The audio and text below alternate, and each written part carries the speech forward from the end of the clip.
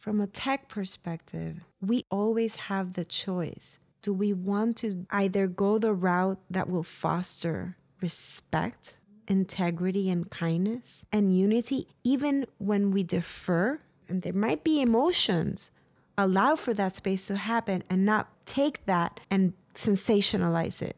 And I always will choose that. Welcome to Blissfully Aware, brought to you by The Daring. In this series, we talk with creative leaders and makers to better understand creative culture and art as a form of social expression. I'm your host, Ioana Friedman. In this episode, I sit with Adriana Teresa Laterni, the founder and CEO of Visura. Adriana is a force of nature, and we met when we both worked at Powerhouse Books. You'll hear us talk about diversity, media literacy, and how visual storytelling changed with the digital revolution and the economic collapse. This is a story about personal history and cultural heritage that continues to inform and shape everything that we do in life. This is a story about feeling vulnerable, owning it, and turning it into empowerment and a way of connecting deeply with people, both professionally and personally. This is how Visura was born. Here it is. I'm so happy to see you. I'm really happy to see you too. It's been how many years? I want to say at least 10 years. 2007. Is that when I parted ways with Powerhouse? Yeah, and you stayed on for a little bit longer. A few months. And you did the exhibition, the Walt Whitman inspired exhibition. Song of Myself. That's right. A Song of Myself inspired by Walt Whitman. It says, I sing to myself, and what I assume you shall assume, for every atom belonging to me as good belongs to you. It's beautiful. Welcome. I'm so happy that you're here and we get to chat. Thank you. Thank you for having me here today. Can we dive in and share what you're doing nowadays? Today, I'm the founder and CEO of Visura. It's a tech platform that works to empower visual storytelling found online today. For reference, Visura, V-I-S-U-R-A, means to be seen in Latin. And in 2008, when I incorporated, I found the word on a dictionary. And I thought, oh my God, this is perfect. It's going to take a while for people to pick it up. But I thought that was part of what brought value to our mission, because the internet is so fast. And this word makes you pause. What brought you to the place of starting your own company? Let's talk about that background. I was born and raised in San Juan, Puerto Rico, where the profession of photography and media, it existed at the time, but there was very little infrastructure for those who were interested in entering that realm to access direction and opportunity. So I had studied anthropology and combined it with comparative literature, and then went on to law school. I mean, deep inside, I knew that I wanted to be a visual storyteller or a storyteller per se, whether I was going to write or I was going to photograph, because I already had a camera at the time. And I knew that I wanted to learn about other people's voices and serve as a platform so that they could also tell their own story through me or through whatever medium I was eventually going to pick up on. Because that was such a far reality, photography and media was such a distant reality to me, I went into law school. By the second year, I realized it was not for me. And so, speaking about vulnerability, I had to come to terms with that, knowing that that would, disappoint a lot of people, starting with my family. So what I did was I just took the money that I had to pay for my tuition, and I used it to buy a ticket to fly to New York. At the time, naturally, as my parents said, this is a big switch, and if you're going to do this, then you're going to have to figure this out on your own. And so when I moved to New York, and for the next probably like 10 years, all I did was figure it out, not realizing that the struggles that I was going through, the challenges that I was facing, many of them were challenges and struggles that other people were facing as well. When they moved to the city or when they were trying to figure out how to become a photographer, get into journalism, become a photojournalist. I thought that my reality in Puerto Rico was because I was in Puerto Rico. I did not understand that this was a reality that was happening across the board because the industry itself lacked an infrastructure that empowered the content producers with access to direction and opportunity once they realized that this is what they wanted to do, especially those who were minorities, whether because they didn't have the funding to support themselves during the process of figuring out and actually entering the industry, the business, or because they didn't know anyone, what schools to go to. So as I lived the experience that at the time I thought was unique, slowly, I was lucky. There is some luck in all of this. As I started to enter the industry, whether it was because I got an opportunity as an intern at a fashion photo studio, or I was able to attend the School of Visual Arts, and then I went from internship to internship, I started to realize, A, I wasn't alone. B, there are a lot of gaps in that process that slowly exclude potential talent that could easily contribute to elevating media literacy worldwide and is not doing so because they lack access to direction and opportunity due to things that are outside of their control. When I realized that I wasn't alone, I became obsessed with wanting to solve that problem. And that is how Visura was born. What internal resources do you think you have that allowed you to thrive through that change? Fear of disappointing. What allowed you to convert that fear into something positive and productive? Knowing that there were other people that were experiencing the same things that I was too. Understanding and empathizing with the fact that it was not fair. And feeling a sense of responsibility and kind of, first I felt anger, then I felt frustration, and then I felt I couldn't just stay in the anger and the frustration because that's just not who I am. And then there has to be some madness inside of me that made me truly believe that I could embark on this mission to try to change it, and I became obsessed. My guiding force throughout all of these years truly has been the Visura community. All the members that join give me purpose, accountability, and they give me a sense of you have to go on. You have to keep doing what you're doing. Had it been all just me, I would have given up. Absolutely. It's bigger than you, and people are relying on you at this point. And so knowing that, I remember eating sandwich bread where my best friend was a cow named Charlotte in Vermont and sleeping on 2 hours for 5 years. I was obsessed from 6 o'clock in the morning to 4 in the morning, just figuring this out, reading, failing and failing again and again. And it wasn't just about what tangible solutions I could offer. It was the combo of what solutions I could offer within a platform that could also be sustainable on its own as a business model. So it was tiered, the challenges that we were facing, and there's a lot of failing in that process. And the one thing that kept me going were the members that were signing up and were trusting that I would figure it out. What role did the digital revolution play in your development? It was circumstantial. Me and the television, we struggle. It's not that I'm this connoisseur of technology or software. In 2008, when the economy crashed and I left Powerhouse to produce the International Pavilion at the New York Photo Festival, something that I did until 2013, during that time, because the economy had crashed, the job market was kaput. It was just there was nothing out there.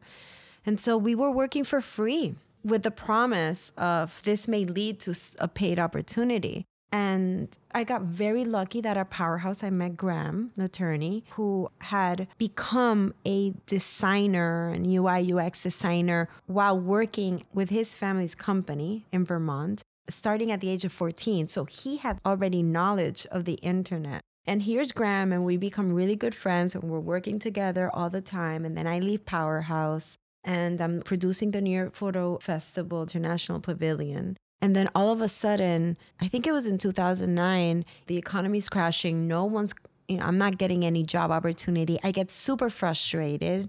I turned to Graham and I said, we have to do something. And it was really kind of for selfish reasons. It was survival. And survival, like, I can't give up again. Giving up was not an option. I had left everything, my family, my home, a career in the legal profession, to enter the photography, journalism, and media world.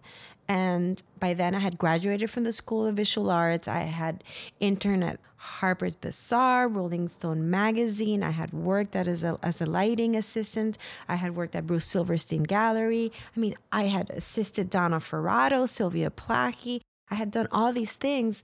And literally there was not a single call. Again, fear, vulnerability, frustration, anger, and turning that and saying, okay, no, we need to do something. So for me, the solution was to start a magazine. And of course, it had to be online because even though I didn't know anything about it, it was free at the time. All the resources were free. WordPress was free. And Graham knew how to use it. And I knew, I had done the show, Song of Myself at Powerhouse. I had already done my first year at the New York Photo Festival. And I had already worked with so many photographers in editing, in addition to interning at these different institutions, right? So again, the madness in me thought, I've got this. That's when I launched Visura magazine, which was the first online iteration of... I remember it. Yeah, and it was self-publishing. It featured personal projects by photographers.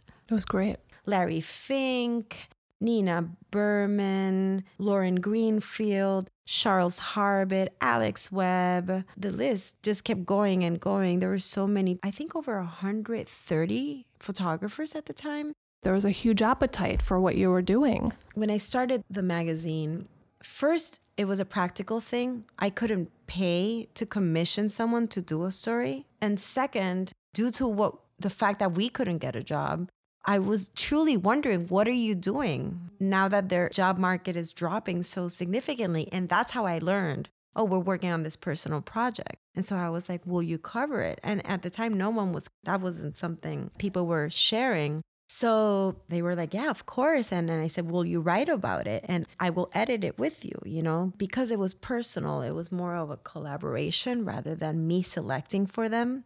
So then we started with the first issue. And within a month, we had 40,000 readers. And that's when we started to realize, oh, wow, something's happening. Because a lot of the readers were photographers interested in sharing their own personal projects because they too, in waiting for a job opportunity, had started personal projects. Because what else do we do? You got to keep those creative juices going. You have to produce. Yep. And then two, I started receiving emails from editors, photo editors, kind of reaching out. And that's how I slowly started building these relationships with photo editors from all over the world and from major publications. And so as Visura grew as a magazine, right, it was initially a magazine, and it was free, it had no advertising. I started getting connected with the industry, photo editors and photographers. A lot of them professional working photographers, but I started getting letters after letters from aspiring student and aspiring professional photographers who were investing in an education in order to join the industry. And they too were facing the same problems, only now they also were indebted. Because of the name Visura, I feel like I was lucky to connect with people from all over the world very quickly. And I would look at the work and I would be like, my goodness, this is really beautiful. And then again, the combo of fear, anger, vulnerability, madness. There is a level of madness that played in all of this. I would call that tenacity and vision, but okay, we can go with madness too. It's more fun. I call it madness because I myself look back and I'm like, I pause.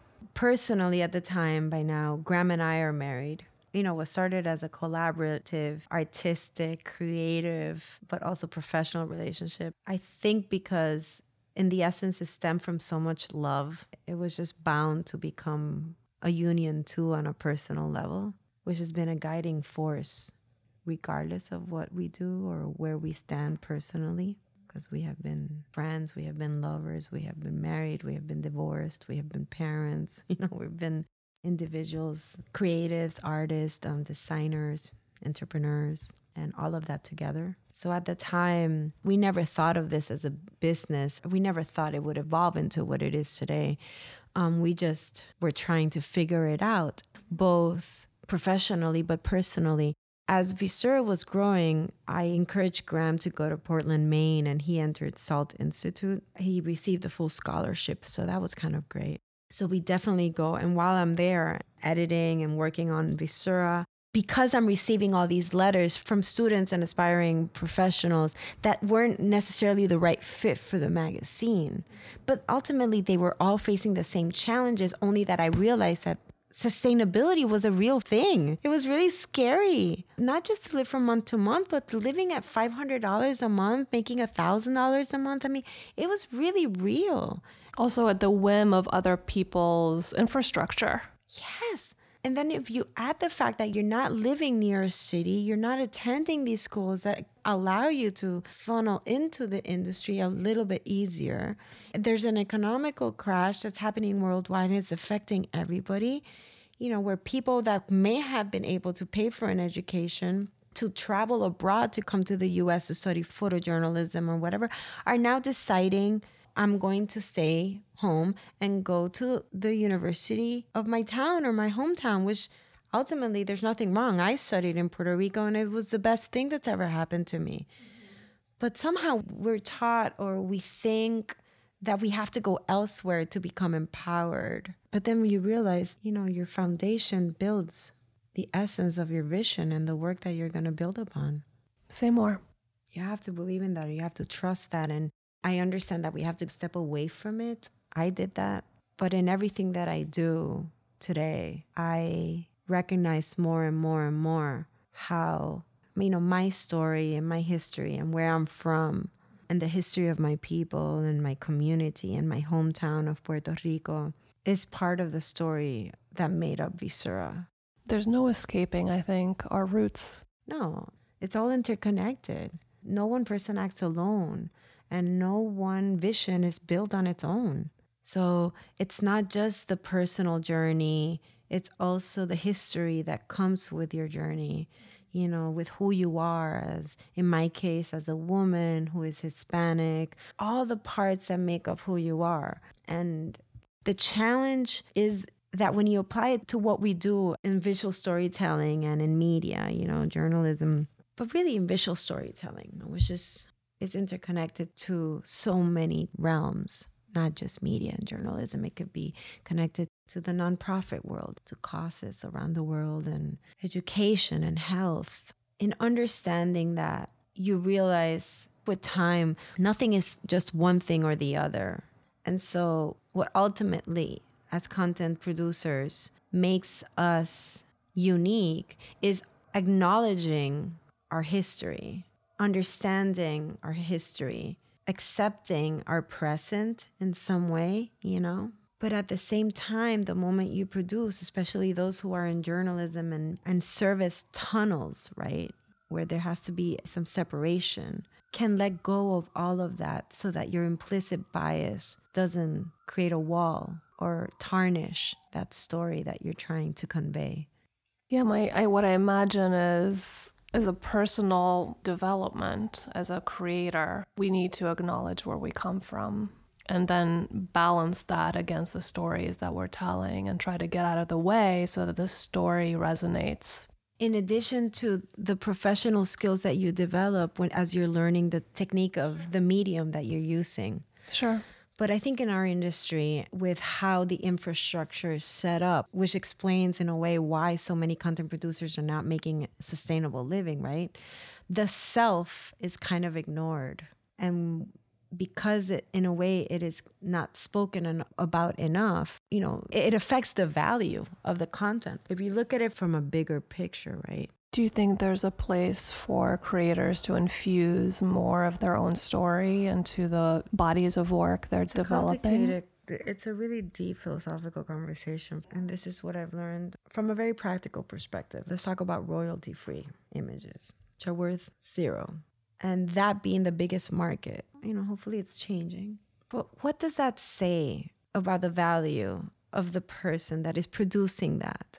How society values the people that are producing that content when it is acceptable to say that it should be uploaded online for free and distributed for free, whether through social media, stock agencies. What does that say about the respect that we have for not just the content, but the individuals that are producing that content, when we are not even thinking about the sustainability? Are these content producers in a safe working place? Are the content producers making a sustainable living? We're talking about professionals, right? Are they able to develop their professional skills in a way that elevates media literacy so that we can empower visual storytelling in a way that can foster empathy, kindness, inclusivity, informed from a place where it can bring unity, not just within our industry, but also within the viewership level? It is all interconnected to such an extent that it's like saying that it is okay to eat anything that is served in front of you because it's free, and not ask yourself how it was made or where it came from. It's a sense of entitlement too about this stuff. Like, I am entitled to use free images. Why not? Why should I pay? I'm also a struggling whatever. It's such a big problem. From an organizational perspective, it's still $1 trillion industry. An average of 6.4 billion pieces of content are uploaded on a daily basis to the internet. That's mind-boggling. On average, 500 million people connect online to connect with other people and access information. It's pretty simple, right? There's all these organizations that are profiting from that because it is an industry. The internet is a business from an economic infrastructure. But I think we're at a time where organizations that are in the position, no matter how much money they're making, of controlling how that information is disseminated, uploaded, and shared, how people connect with each other, and how their information is going from one place to the next. I think we're at a time where it should be a top priority to understand and to stop to see the value in the content that is being uploaded to the internet, rather than the format, rather than the medium. Start identifying, studying, strategizing, figuring out ways to separate quality, empowering content that can inform in a way that fosters empathy and kindness and inclusivity from trash. Because if so many people are connecting online and they are relying on what they find online, the experiences that they have online, then we need to think about the impact that exchange is having on their mental health. Yeah, planet-wide, not only at the individual level. And we cannot ignore the fact that it's a $1 trillion+ industry and reality, and that there's accountability and a sense of responsibility. We're a startup. We're very small in comparison to most companies out there. I mean, this is a startup led by a woman who is Hispanic. My first job in New York was cleaning for free. I could say that I wrote for the New York Times for free. I wrote for the Huffington Post for free. I interned at Harper's Bazaar for free. Absolutely. I grew so much and I've learned so much, and I am so grateful. From that perspective, from an intellectual perspective and a learning and educational perspective, I'm so grateful. But from a personal perspective, the reality is no one can live like that 3 and 5 and 7 years. That's not sustainable. And it's not fair. And it doesn't support inclusivity or merit-based opportunities. It doesn't support having better representation in media and creating an enabling environment where people can develop professional skills without feeling that they are going to be left behind because they don't have the money to stay on the track. And if we think that the excuse is because it's competitive, that's not competition. When everyone that's starting is starting from different positions in life. And I will face all my fears and all my insecurities and all my flaws I have, which are much more than my virtues, in order to try to contribute to that conversation. I happen to agree with you. There are people with a different point of view. Mm-hmm. It's worth, I think, studying how to open up that conversation and include them in it. Because otherwise we just remain as us and the other. And that divide is never going to be bridged. How do you regard that? I'm coming from a place where I've always defined myself as the other. So when I speak about advocating for inclusivity, I think from a place of where I see myself as a minority in more than one way. I want to create a place where there's more diversity, where we can grow in the difference. When I think about fostering empathy and kindness and inclusivity, I think of a space, a safe space where we can have those conversations that will include or consist of perspectives, right? Will be built upon perspectives. And those perspectives are malleable. I mean, that is always going to change from a deductive to an inductive perspective. I cannot change or control, nor do I want to, how people behave. What I've learned throughout this journey is that what I can do is create a place online where, as a company, we can identify tools that allow, in a safe space, for different people from all over the world with different perspectives to engage without tearing each other apart. And that way, when that exchange happens, because from a tech perspective, there's no interest in manipulating those conversations, in accentuating the differences through algorithms and filter bubbles and strategies that tend to take moments where people differ and build upon that to foster conflict, despair, and pain. When we think about how we identify and design the user experience, we think about it from a place of understanding that there will be people that will differ. So how can they differ in a safe place, maintaining a sense of respect and integrity, not just for the other, but for themselves, which is key. And 3, make sure that none of the strategies that we use when those exchanges happen cultivate hate or anger. Viewers, also content producers, people who upload online, they need to learn and understand and question the platforms that they are signing up to. Because from a tech perspective, we always have the choice. Software is software. But how we implement that software when the platform fosters community, how we cultivate the engagement that will transpire as people use that software. From a tech perspective, we always have the choice. Do we want to either go the route that will foster respect, integrity, and kindness, and unity, even when we differ, and there might be emotions, allow for that space to happen and not take that and sensationalize it. And I always will choose that. What kind of support have you cultivated or met or brought on board to build this enterprise? Because you're very resourceful and you're great at identifying talent that's complementary to your own. How did you do that?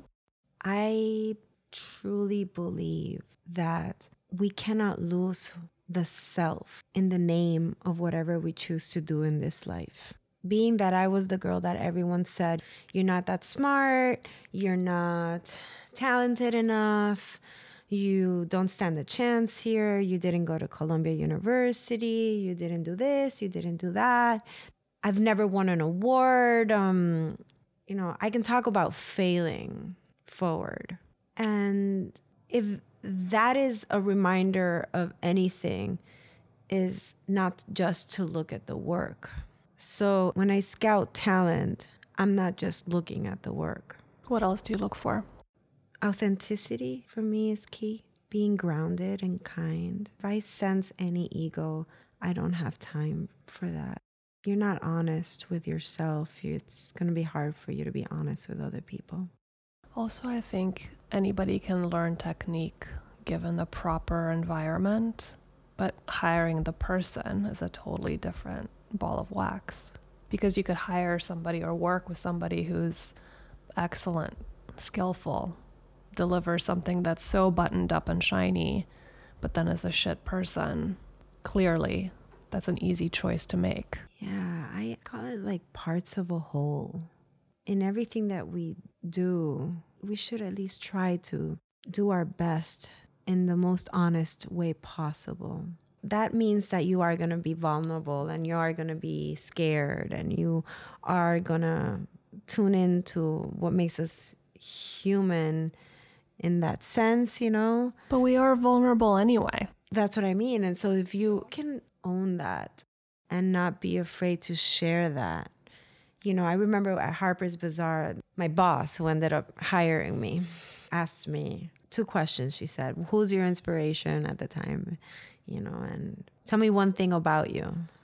And she had like 2 minutes. I told her who my inspiration was at the time, which was Richard Avedon.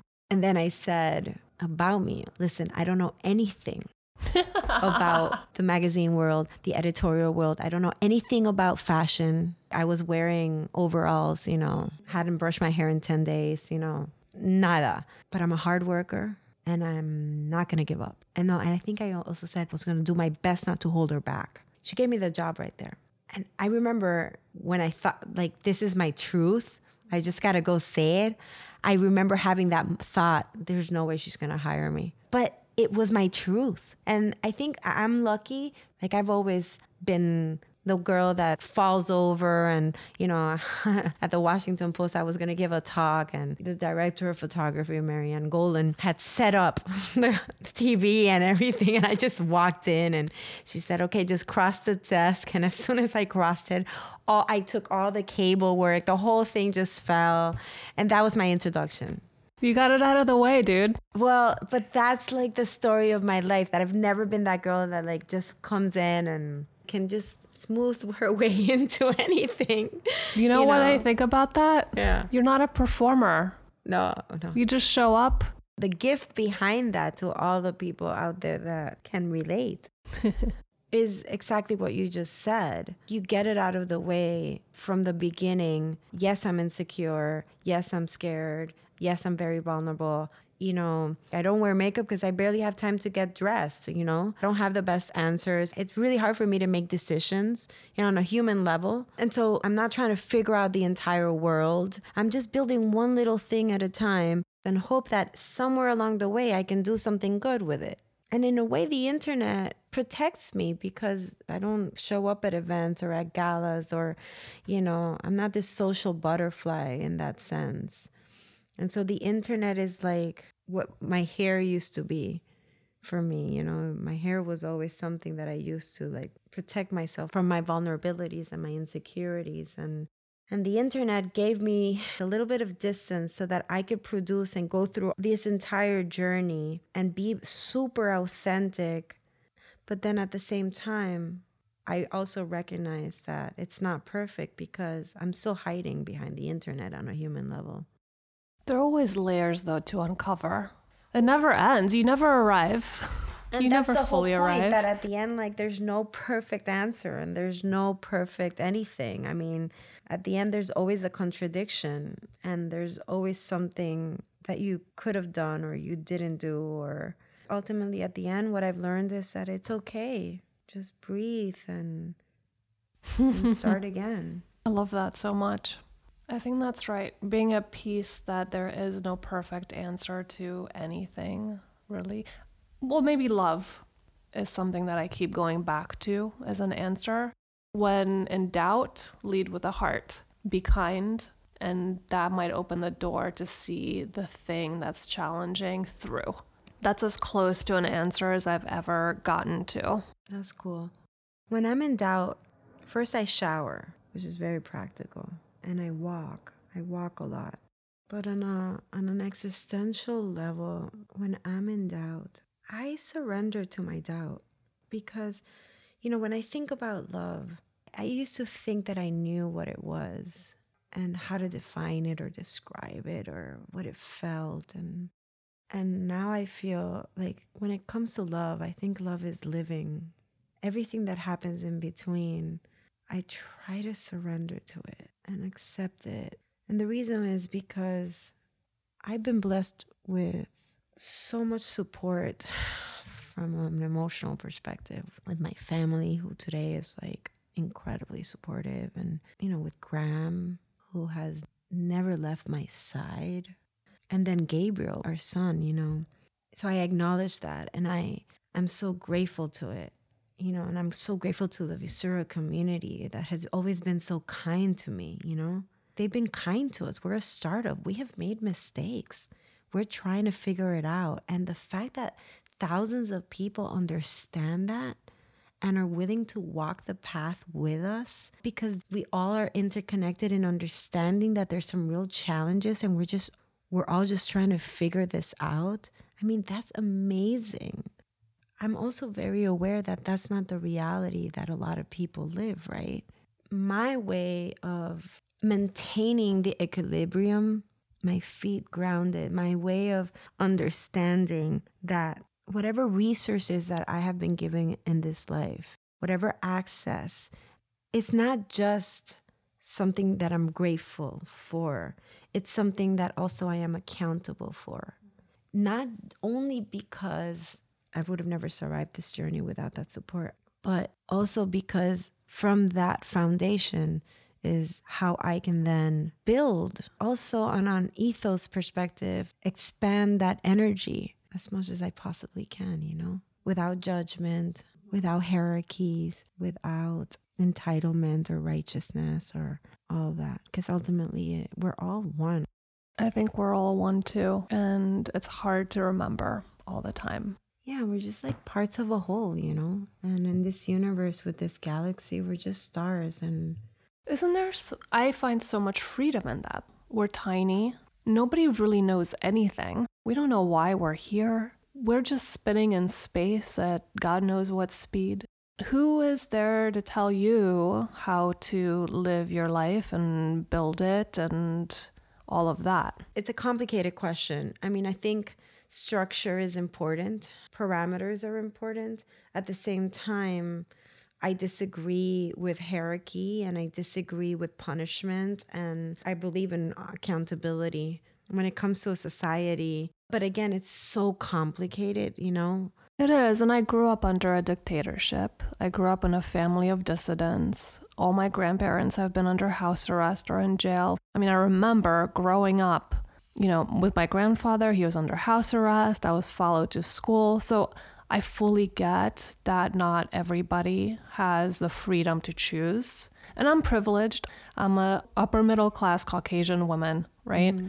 Yet I have a window into those kinds of challenges, minuscule to what other people have to endure. So I get it. My point is more like on a philosophical level, there is freedom. Like man's search for meaning. Yeah, is realizing that we are one. Nobody really truly knows the better. Yes. And one thing that's really beautiful about what you're saying is, I think about the word surrendering, right? There's freedom in surrendering because you're surrendering to the word. You're surrendering to language. You're surrendering to all that can be objectified.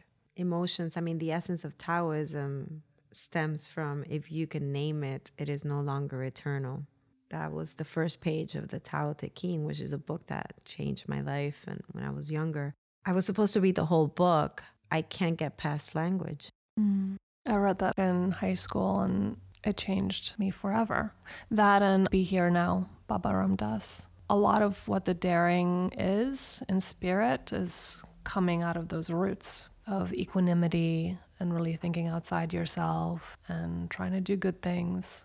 Well, Visura, if you look at the V, I asked Graham, who designed the logo, to take the tip of the V and cut it, almost as if it's like leaving or is it coming in? And it stems from the idea of being a part of a whole, which is the essence of Taoism.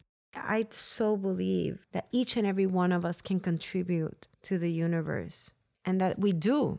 If we understand that, maybe we can create awareness as to how we can build upon that.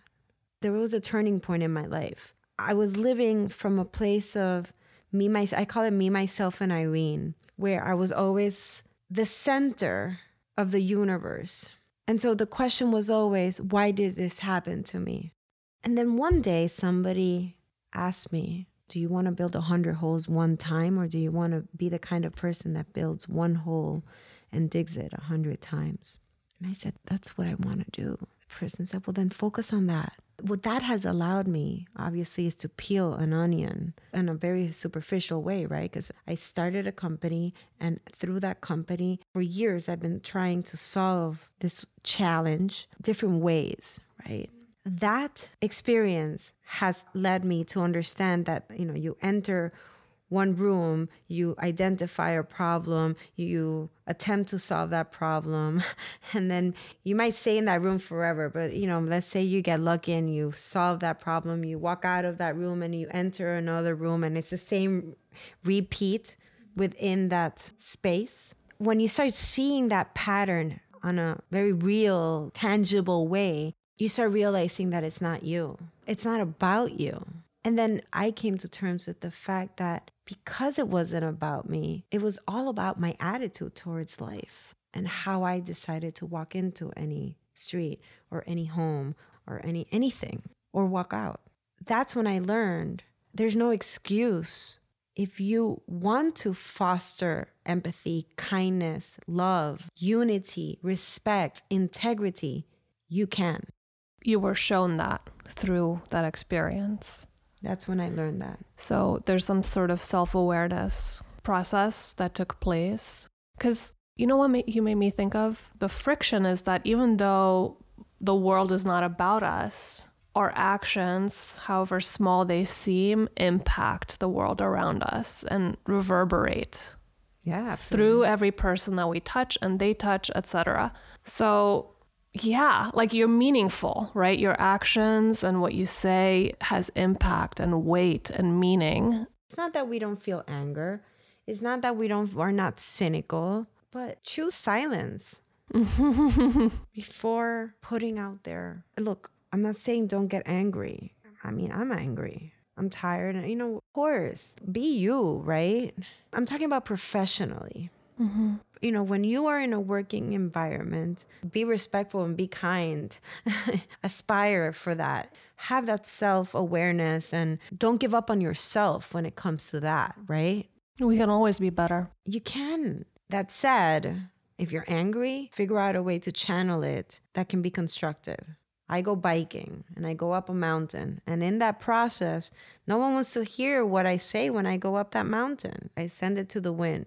I identify things where I can channel my anger. I can channel my frustration. I can channel my pain without hurting people out there or the earth or. You know what I tell my kids? Feel your feelings. Feel them full force. And if you need to throw things around and punch things, I understand. Your room is a safe place. Throw anything you need to Go throw. For it. Yes. Yeah, I love that. It's about creating that safe space, right, to express and manifest. Because if we don't get it out, then it's, cancerous. You go biking, my kids throw pillows. It's all good. Yeah, and then that allows you, it empowers you in a really great way, because then when you go to work, now people do yoga and there's all these different resources that organizations are building and offering their employees so that they can manage their time and their stress and their emotions, right? Public health and mental health is a big thing. When I think about Visura and I think about us growing, it is like a home. When people go to work, I want them to feel empowered. I want them to know that they have the resources and the tools and access to what they need so that they can, as individuals, manage their time and their life in a way where it's okay. That is literally what we put out to the world. And I'm thinking more from an organizational perspective, the fact as a founder, right, of a company, everything that we do, that's what goes out to the world. What I give as a human being engaging with the world is very little compared to what Visura is doing, and the impact that has. So from my perspective, it's like I need to make sure that I'm okay so that when I go to work and I produce whatever it is, I'm producing from a place of love, of kindness. And even when I'm angry, I'm expressing anger, utilizing the resources I have, so that anger doesn't escalate into something that could create pain. I hope that as Visura grows, that is an ethos that we can maintain operationally, right? For all of the employees, because it's not just... Right. Does that make sense? It totally does. So where my mind is going now is, how do we do that working within an industry like the internet, which moves so fast? How do we carve out an organization that can slow down, that allows room for failure, because failure is inevitable, it's part of learning? How do we cultivate that tolerance and that quiet and that self-awareness within the culture? It's when all of us that have companies and build that infrastructure that makes up the internet, rather than looking for viewers and engagement to happen 24/7, because that's how they monetize, instead think about effectivity and think about that what is best for the world is for us to build from the ethos that viewers and readers and buyers should spend the least amount of time and money possible engaging in the internet so that they can be out there being with their friends, being with family, producing work, and doing whatever it is that they were meant to do. Mm-hmm. So it's not about keeping them online. It's about giving them the information and the community they need in the most efficient way possible so that they can go out and live life tangibly, like a human. Like a human being. Anyone that has a role in the internet from a supply side, right, could shift from what I could gain from this to what is the best way to contribute to society, and in doing that take into account education and health and public health, mental health, the environment, new platforms would flourish and there would be a shift in the ethos of the internet today. That's what we work for every day, and we're not the only ones, which is great. Yeah, at this point the predominant organizations that serve in the internet and reach masses of people, for the most part, their ethos stems from wanting people to stay online for as much as possible and monetize from that perspective. My hope is that in the new generation of kids that are so much more aware and so much more vocal and active, that they can see through the branding and the marketing strategies to keep you online and start actually looking for alternatives that are mindful and respectful of their time, especially the impact that being online all the time has on your mental health as well as on the environment. So my hope is in the future. You're an optimist. I am. I believe in love above all. I just don't like to talk about it. Is there anything else we haven't touched that you want to talk about? I will say one thing. Tell me. For all the women out there who have an idea that could potentially solve a challenge in this world, you're not alone. If you experience any sense of exclusion, unfairness, while you're figuring out how to build a business model around this, know that it is not you that is holding the company back or the idea back. 4% of women receive support when they're trying to build a company, whether a for-profit or NGO. It is not you. It might not be the idea either. You might have an amazing idea and you might be an extraordinary leader. You know, when it comes to the entrepreneurial world, that realm is really behind when it comes to inclusivity, diversity, and supporting equal and merit-based opportunities. Therefore, I don't know about tomorrow. All I can say to you now is you're not alone. It is not you. And for as long as you can, keep moving forward. Even if it's baby steps. Even if it's baby steps. Yeah, because you can. And we always think about change from it has to have such a big impact. That's not really the case. Change can just be one day at a time, one step at a time, one breath at a time, one act of kindness at a time. Thank you for coming on. This was lovely. Thank you for having me here. Thank you so much for listening to Blissfully Aware. Look out for future episodes where we'll continue to share inspiring talks with creative people who are force for good. Subscribe to Blissfully Aware through your favorite podcast app and check out thedaring.co for in-depth articles. I'm your host, Ioana Friedman. Our theme music is by Ben Tyree. If there's a topic you'd like us to cover, we'd love to hear from you.